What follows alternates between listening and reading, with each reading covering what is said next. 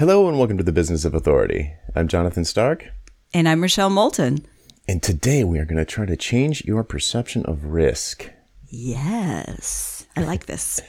So last week we made a bunch of suggestions about novel ways to, or interesting ways to monetize your expertise. And for anyone listening that these suggestions were new to, trying any one of them would probably feel like a risk. It'd feel risky, like you're putting something at risk. So we thought we would follow on last week's episode with a risk episode, because in my experience, people, at least people that I work with, a lot of them don't consciously think of some resistance that they're having to a suggestion or a possible course of action. They don't think of it consciously as risk. And I'll hear it coming, but I'll hear it in their feedback, or if we're talking about something, they'll say things like, but I'm not sure if that'll work, or I don't want to waste my time on this if it's not going to pan out, or, you know, how's this worked for other people? And what they're clenching up about is that they're not sure it'll work. And there is... That's what makes it a risk. Right. And like risk is the possibility of loss or injury, but hopefully no one's going to be packaging their expertise as like a squirrel suit jumper. But automatically you're never going to have perfect information when you need to make a decision. Never, ever, ever, ever. So there's always some uncertainty. And the question is around, okay, well, how much can we reduce the uncertainty, which will reduce the risk? And what is the likelihood of a loss of time or money or reputation?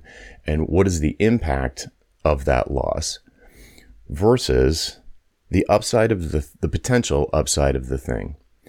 And since I work with a lot of people who are super duper engineering mindset, there's a lot of squishy gray area in there that they do not like. Engineers don't like squishy?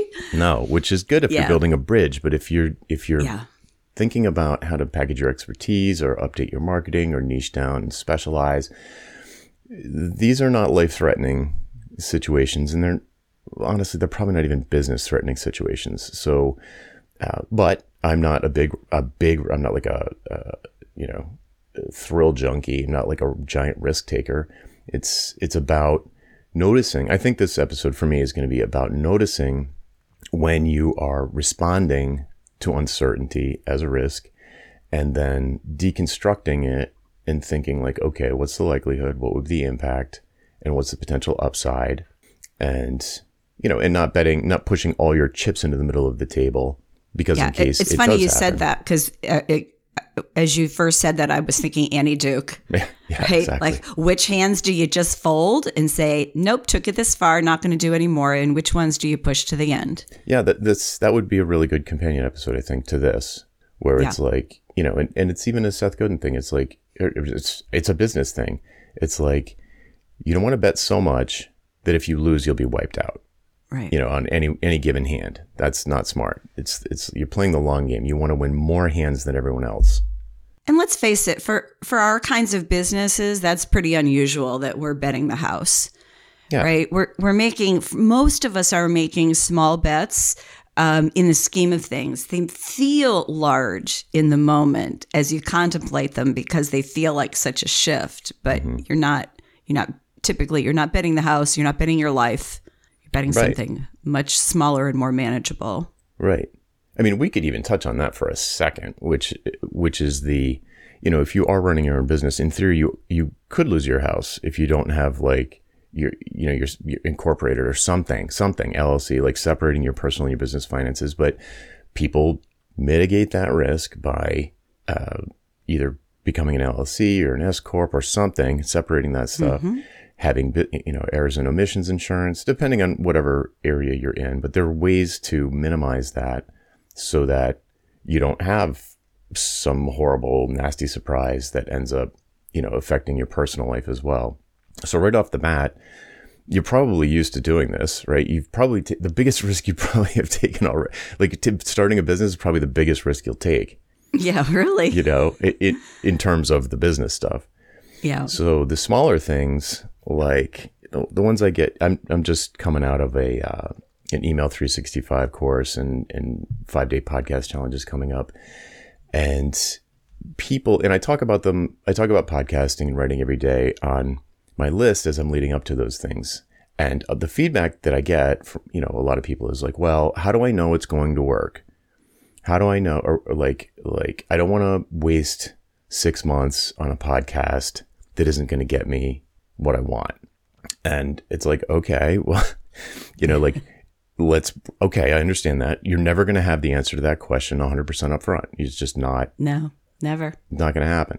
So minimize the likelihood of the failure. First of all, what is the potential upside and what is the worst case scenario downside? And then reevaluate your worst case scenario because you probably overstated it if you're naturally risk averse. Right. And the way that I would drill into that with someone if I was working with them is to split the downside into two parts. What's the likelihood that this is going to be a complete waste of time in the case of the podcast? And what would be the impact of that? It's actually pretty low. Mm-hmm. Right. And if the upside or sometimes I think in Annie Duke's book, she talks about the expected value or EV. I don't like that word expected value, but I guess it's subjective. So it's the value that you would predict, the upside, the potential upside, you can guesstimate at. Again, engineering mindset hates that, but you can, within a range, you can probably say, well, if it went great, I might end up talking to Steven Pressfield on the show. If it went not so great, I can't get anybody to come on. I can't think of anything to think about. People hate it.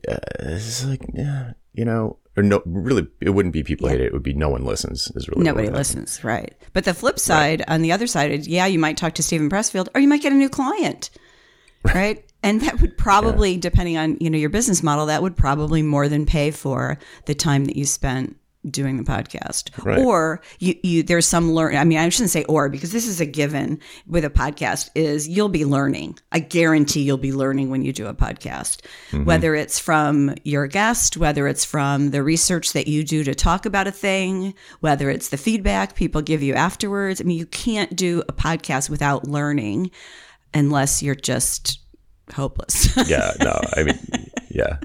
You're going to learn, right? So if you put that in the win column, that's pretty much guaranteed. It's not why you start, probably. Yeah, true.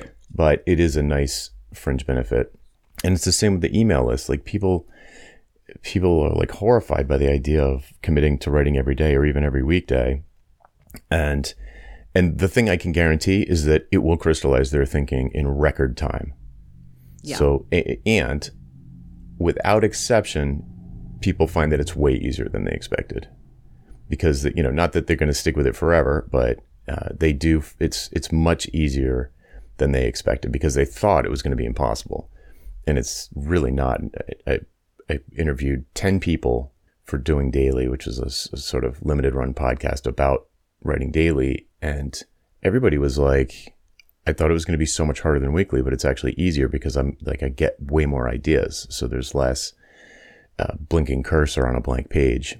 Mm-hmm. But that aside, it's like, okay, if this feels like, if we agree, me and person I'm talking to, if we agree that this approach, daily writing or starting a podcast or whatever, changing your positioning, specializing on something, changing the headline on your LinkedIn. I mean, some people resist the smallest things.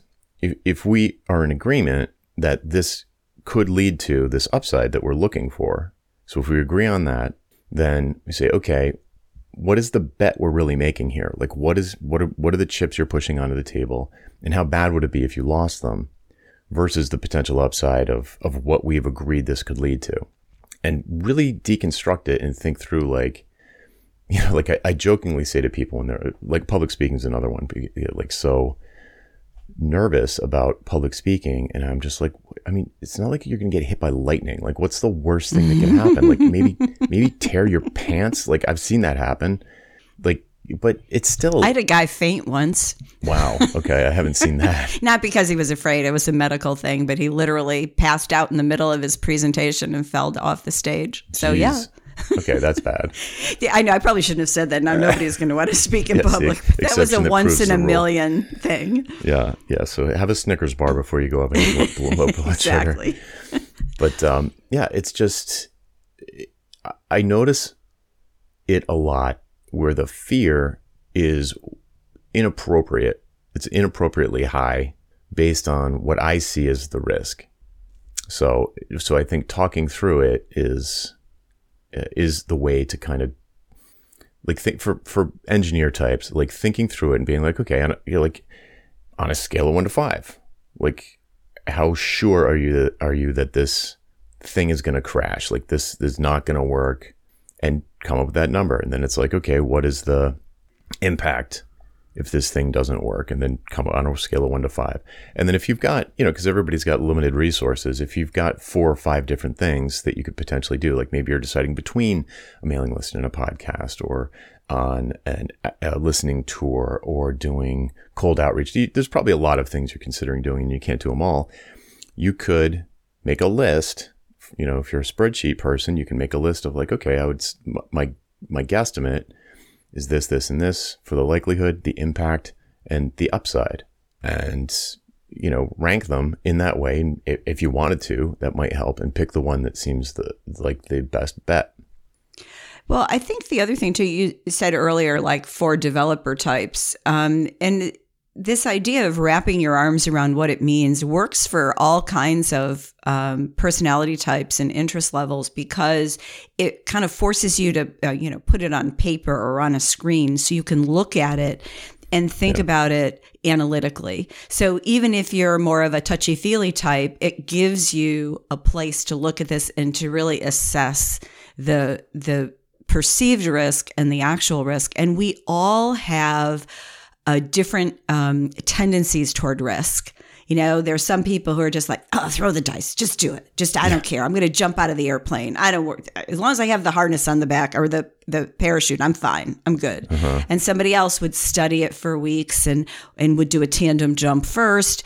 So we all have different things that we're afraid of. Like I am much less, I take a lot fewer physical risks, but I take a lot more business risks, financial risks. They're easier for me. So be aware of your own personality and how you think about this. But I really like the writing it down and logically thinking it through. It's kind of like turning the light on and looking under the bed to make sure that there's no monsters there. Right. Yeah. And especially if you're a soloist, you don't really, it might be a little too scary to turn the light on. I see this, like people just reject a thing out of hand because there's some uncertainty. And it's like, well, everything's going to have some uncertainty, and the stuff that has low uncertainty has low risk, and therefore is going to almost certainly have low reward. So making some bets, like I'm trying not to say you have to, but it's like, if you don't, then you end up trapped in your comfort zone. Yeah. Trapped is the right word. Right. And because you're just status quo all the time, which is your comfort zone, but it is not your safety zone. It's a dangerous zone to be comfortable as a business owner. Yeah, because the world is going to change. We don't know how, but the world will change, and your comfort zone is going to change, and you're going to get blasted out of it instead of making your own decisions about how you change and grow and experiment. Yeah, exactly. You'll be forced. Yeah. So, by most certainly financial reasons initially. So you touched on something with the parachuter thing that I wanted to mention that is strongly related. I'm reading Dan Ariely's new book, and I think it's called Misbelief. And he tells a story about a study. I think he personally ran a study of like X Games athletes and people like that are like jumping off mountains on a bicycle. And like literally, I don't know if you've ever seen this, but it's terrifying. I'm like, I hope my kids never do that. Yes, it's not in my wheelhouse for sure. Yeah, me neither. But his question that he wanted to answer in the study was, are these people big risk takers in all areas of their life, or is it just this? And it was just that. They were extremely vanilla in other aspects of their life. So to sort of reinforce your point that you were just making a second ago, that if you're aware of the things that that make you more nervous, that can help. So for example, you might not be nervous about like replacing your internal systems with some no-code solution that, you've been doing something manually, like something that's not client-facing or something that's not public, really. It's just like back of the house stuff. Mm-hmm. That's not going to probably feel very well, who knows? I mean, it depends. It depends, right? I have non-technical clients who that would be very scared of that. Yeah. It's like, what happens if it breaks? What am I going to do? Yeah. There's an element of risk. Mm-hmm. Mm-hmm. Right. So, yeah. So it could help if you know that there are certain areas where you are that way, where you're extra risk averse, and ones where you're less risk averse. That would be a thing to get coached on, and sort of like, or find. So if you're like that, and you're like, oh, I do want this automation, so I don't have to hire, but I feel like I'll be trapped in a sort of Rube Goldberg machine of my own making, that I don't know how it works, and if it fails, like the money stops that day. So, right. So you're like, okay, what's the likelihood of that? We're not saying do no research, right, but there's an appropriate, but trying to get to zero uncertainty is procrastination. So you want to decrease the uncertainty, and you want to decrease the impact if the thing does happen. So you could think about it and say, okay, I'm just naturally terrified of technical systems in my business that touch money. So, okay, what could you do about that? Make a list. It's like, well, if I think this is important, I do want to do this. It's just like, it's a good idea. I'm just afraid of it because of the uncertainty. Then try and decrease the uncertainty. Like, I just did this with someone, and it's going to sound like obvious or not a big deal, but it was a big deal to the person, where really, really wanted to be on this sort of all-in-one platform that would run a lot of parts of their business. Oh, I could feel why that would be scary. Right. Or feel risky. Yeah. Right. And so, but it was like, yes, this would be good, but I am afraid of the downside. But it would be good if I could do something about the downside. And so it was like, well, let's just learn it. Let's just learn the platform, and just break through that. I mean, the fear was of the, what's the right word? It's just the lack of knowledge. It was just like the black box. The fear was of the black box. And it's like, well, let's open it. And that feels like, it's going to sound judgmental, but that feels like a healthy fear. Like, okay, I need to understand this, because whatever you do is going to get you to a better result when you understand the risks that you're taking. And just understanding the system, or perhaps delegating that to someone, is going to help. Mm-hmm. Yeah.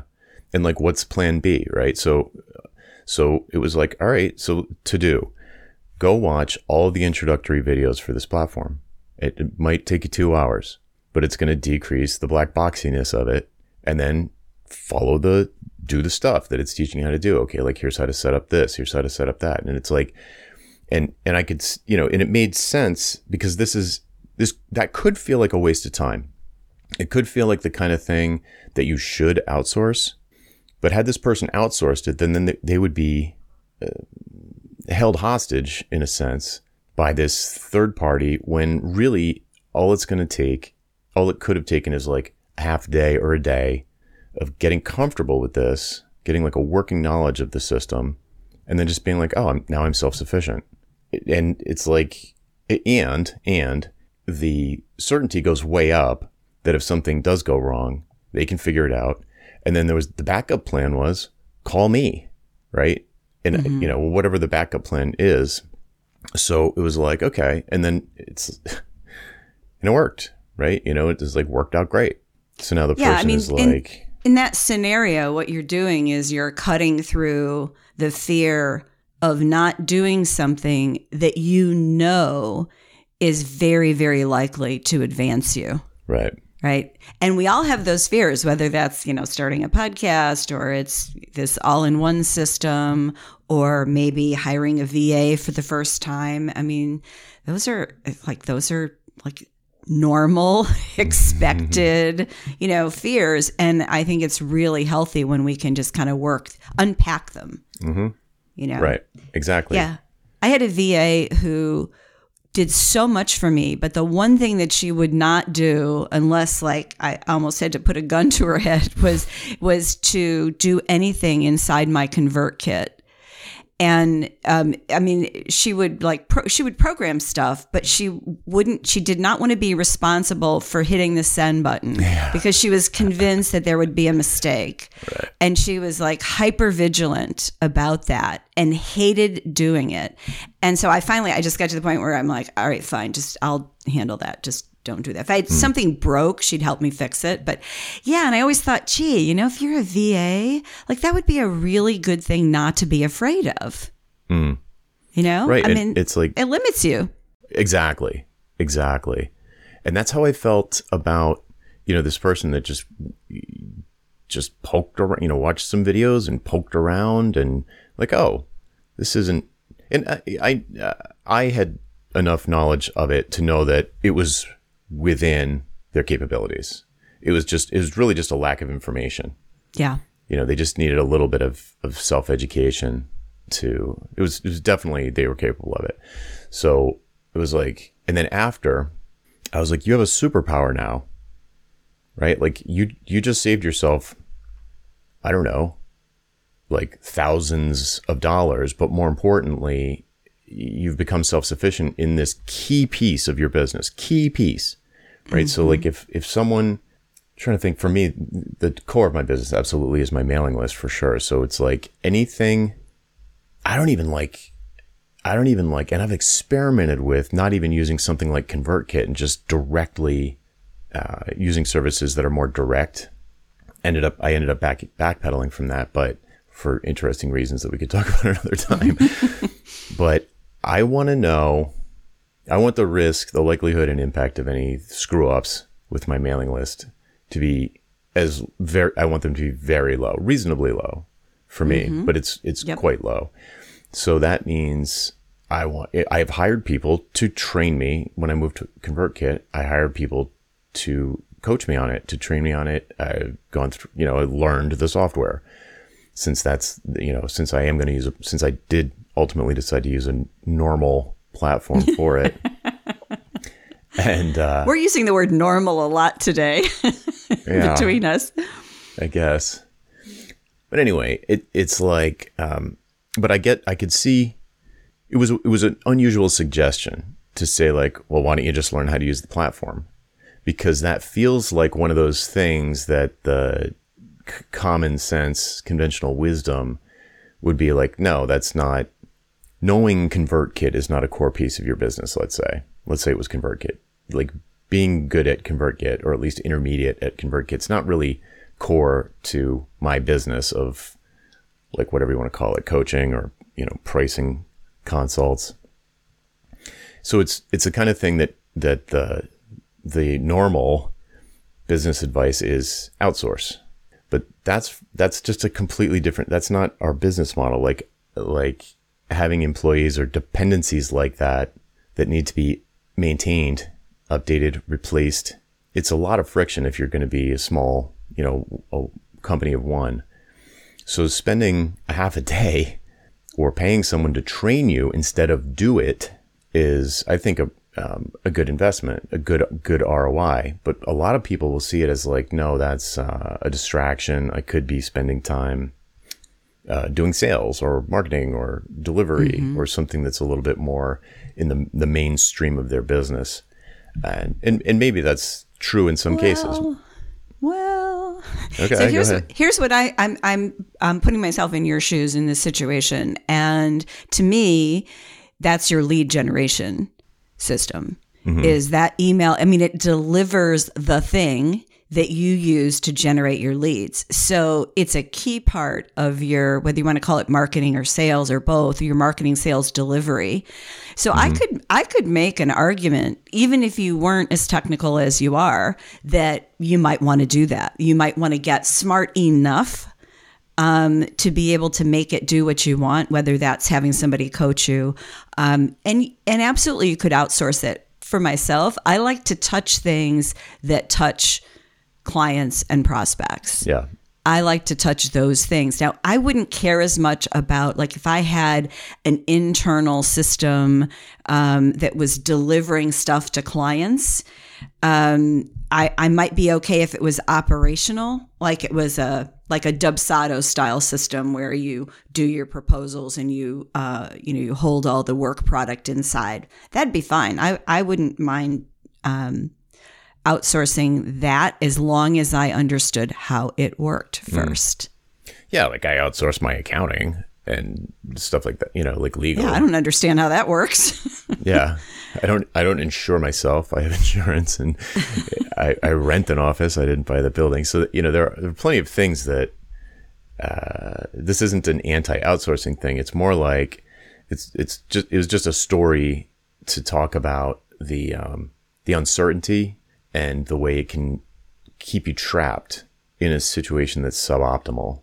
And if you're, certainly if you're working with a coach, but even if you have like a peer group or someone like that where you can kind of talk through, it's like, here's this thing I'm thinking about doing. I think this would be good, but I'm resisting it for these reasons. It feels risky or risk-like language. And then just talk it through, like, am I overestimating how bad it would be if I accidentally sent a bunch of emails to, to the wrong segment on my list, or if I accidentally sent 3 emails in one day to the entire list. Or here's a classic one. Again, it's on my mind because Email 365 just wrapped up, but a few people, this is pretty common in that workshop, where some people already have a mailing list, it's just not daily. And the question always comes up, should I start a second list? Should I, a daily one, and keep the weekly one and start a daily one? Sound familiar? Yep. Or should I tell the weekly people that I'm going to switch to daily and then just start sending daily? Or should I just start emailing daily? And like, people who unsubscribe, and people who don't.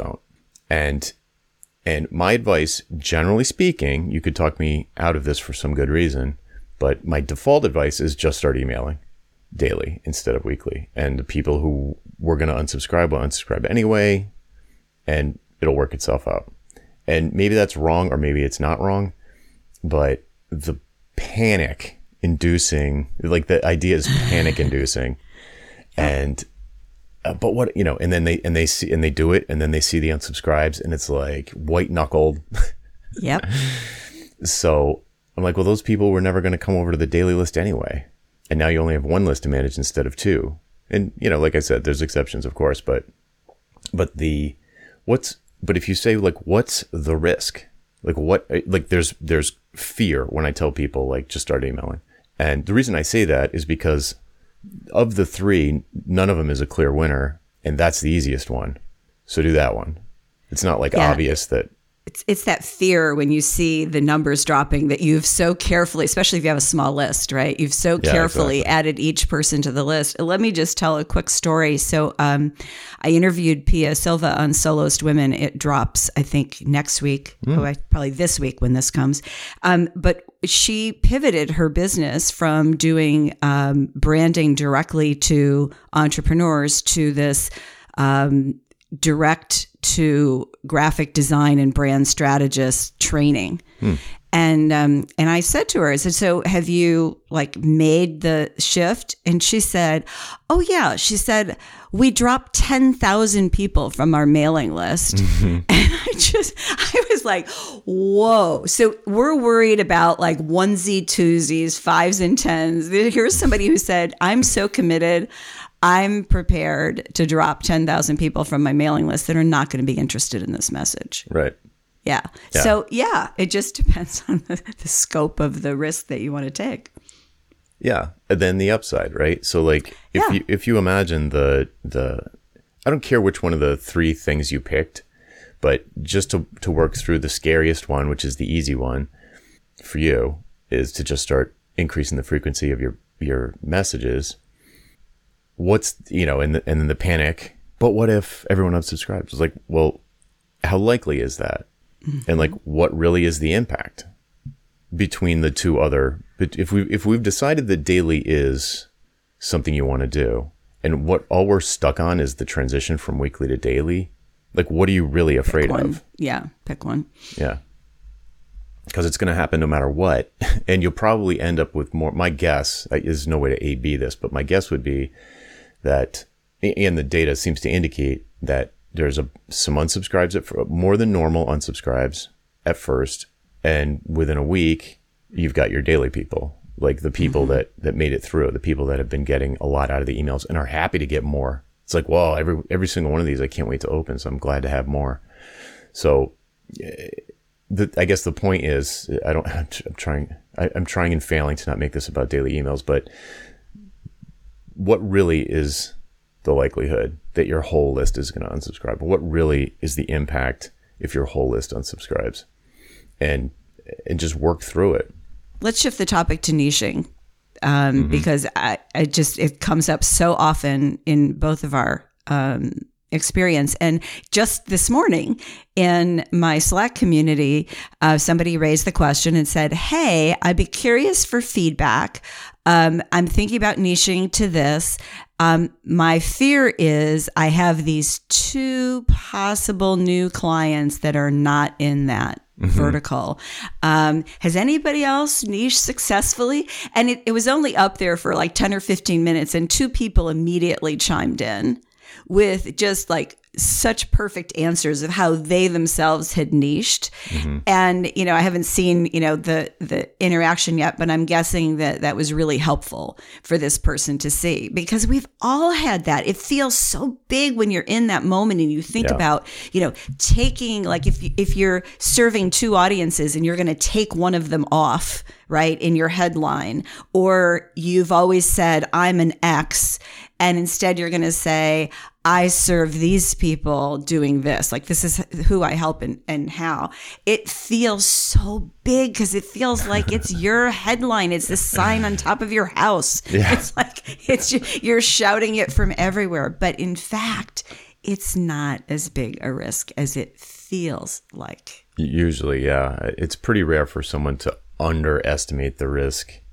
In the group of people that I talk to, it's almost unheard of for people to do something that I'd be like, whoa, have you thought that through? It never happens. Yeah. It's always the opposite. They're thinking it through too much, or they're not thinking about it at all, and they're just recoiling from the idea. But you just reminded me of another one that came up recently in Ditcherville, which was, I've been getting more and more of these examples of all-you-can-eat subscription services. We talked about it last week, I think, and the week before. And it's interesting. It's really interesting that it seems like a very easy thing, relatively easy thing for certain people to sell. Like, clients get it. Like, you don't have to explain it to them. Like, they pretty much understand it. But the risk is always about capacity. So for the person who's selling it, they're afraid that if they sell this all-you-can-eat package, then all their clients are going to like belly up to the buffet and fill their purse with shrimp, until the whole place is empty. Which just doesn't happen so it's like, okay, I can sit here and tell you that isn't going to happen. You're not going to believe me, but let's just say we can talk to a few other people who, like me, have offered all-you-can-eat subscriptions, and it just doesn't happen. Could it happen? Yes, but I think based on people with experience, it seems like an edge case. But let's say it does happen. So the likelihood is, people with experience are telling you the likelihood of the thing you're afraid of happening, the pocket shrimp people, is probably not going to happen. So low likelihood. What is the impact of that happening? Well, you'll be pretty busy. You'll be pretty busy for some amount of time. So what could you do to mitigate that impact, to decrease that impact? You can set expectations up front. There's certain things that you could say are out of bounds up front. There are throttling. You could put throttling into the agreement, kind of like unlimited data on your phone, but if you hit 5 gigabytes in a month, it'll slow your speed down. So like there are things you can do if the impact would knock you out of the game. If the impact would knock you out of the game, even though it's a remote likelihood, then okay, then put some guardrails in place for the unlikely event that will not affect anyone except for people who are like, whoops, edge case happened. So, like, let's deconstruct this instead of just out of hand rejecting the idea of an all-you-can-eat subscription because someone might steal all the shrimp, and then what? It's like you have more control than that. You do have more control over it than that. Yeah, I mean, yeah, it's funny. I have two reactions to that. One is, yes, if that makes you feel solid enough to go ahead and take the risk and do it, then do it. The other side is I get nervous when I see a person versus like a big company that has this, 27-page list of the terms of engagement. Oh, yeah. There's a balance. For that either. Yeah, there's a balance with that. But that is a concern. And usually it's that there is like one person or one client company that you could have caught in the early stages, but you didn't know enough yet. Right, to catch it, and they get through and they do that. And so then it's, do you change the rules for everybody, or do you just say, client X, I'm sorry, this isn't a fit. Right. Here's your money back, or we're going to stop working together. And then you just do a better job of screening. And, still, the occasional one is going to get through that's a bad fit because, we're not clairvoyant and circumstances change, clients swap out. But, you do your best within the parameters that you've set, the guardrails that you're comfortable with. Right. And the this is specific to the example, but just to wrap it up, because the likelihood is low, if you have 10 or 20 clients signed up for this, at the most, one or maybe two are a little bit, pigs at the buffet. But the other 10 or 20 or like 9 or 18, the rest of them will be low capacity demand, low demand. So it's like, it kind of balances out anyway. But anyway, the 80-20 curve. Yeah, the big picture is, but everything you said is true too. I mean, you could just disengage. There's all these things that you could do. Yeah. But the important piece is to drill into the fear of uncertainty and say like, okay, what am I actually afraid of here? And, this. Okay, what could we do? Like, how likely do you think that is? 5 out of 10 or whatever. It's like, okay, how could we get that down to a 3 or a 2? Well, we can have a better qualification process up front. Okay, let's do that. And then what about the impact if somebody is taking all the food? Like, what's the impact there? Well, what could you do to decrease the impact of that? Well, I could do all these things and blah, blah, blah. Or if it's just unsustainable, you can let them go. So once you get in there and you're like, okay, let's talk about it and get into it, then sometimes you can take what seems like a terrifying idea and turn it into, I could do this. As you were saying that, there's something else that occurred to me is I think sometimes there's a fear that's more about the qualitative experience than about the fact that like a client's going to take advantage of me. And sometimes there's a message in that. Like, oh, yeah, you don't want to do a membership because you really don't want ongoing voices in your head, right? You really prefer doing project work. You'd like the baseline of having membership revenue come in that feels a little bit more certain, perhaps.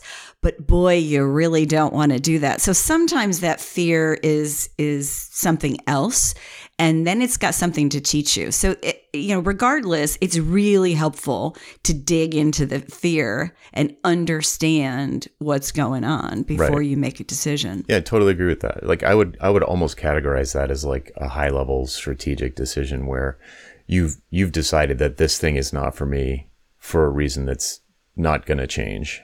You know what I mean? It's almost like a values level. It's not quite values level, but it's a very high level reason why, like, yeah, this isn't for me. Like, so someone replied to one of my emails about this and said, I just don't like the idea of going to bed not knowing if I have to work the next day.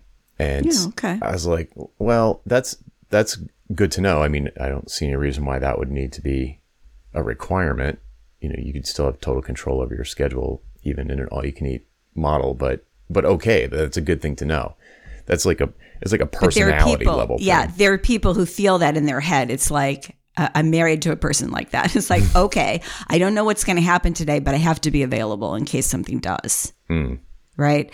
And that creates a feeling in certain kinds of people that feels like a deadline, even though it isn't. And it's, it's easier to conform the circumstances to your personality than it is to change your personality. But sometimes we do. Like sometimes we, make choices to push ourselves in a new direction. Yeah, that's a great way to put it. Way easier. Yeah. Okay, so I feel like we've made our point. What do you think? Do we leave any stones unturned?